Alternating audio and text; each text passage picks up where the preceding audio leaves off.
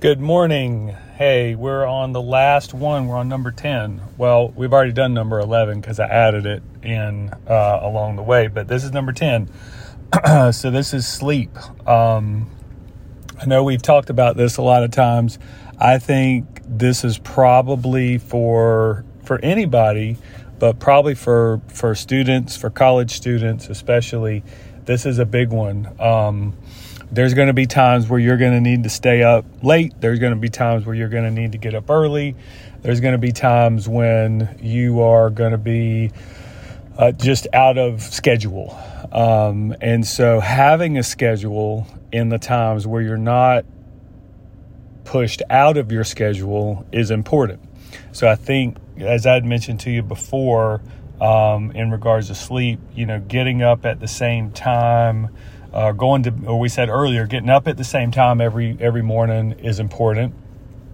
But at the same time, going to bed roughly at the same time each night is, if possible, is the best thing. So, I think shooting for 7 to 9 hours, settling in with a schedule, maybe around 8 hours scheduled, is really important.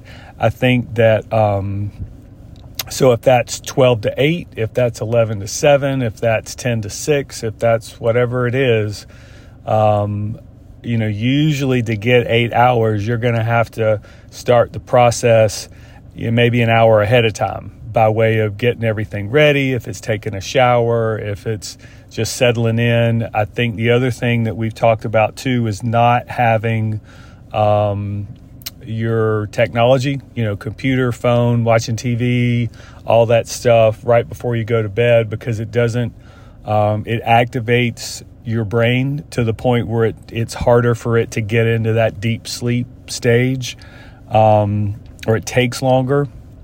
So your sleep is not as efficient when you do that. So I think, if you start your routine, let's just use an example. If you're going to bed at 12 and you're going to get up at 8, you need to start that routine around 11. So if that's taking a shower, or even 11:30 at the latest. So if that's getting done with your homework, if that's taking a shower, I think reading something, an actual book, where I'd mentioned too about reading first thing in the morning. I think doing a little something before you go to bed would be important as well.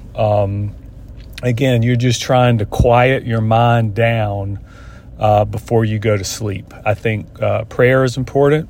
Like we had said earlier, first thing in the morning, letting go of concerns, being grateful, reviewing the day, reviewing the great things that happened, the good things that happened, the things that maybe you wish would have turned out differently or that you would have done differently, and use that as a mental thing to let go of the things that cause you stress or anxiety, lean into the things that are good habits or good things that have happened, and hold on to those, and that'll give you a lot more peace when you go to bed.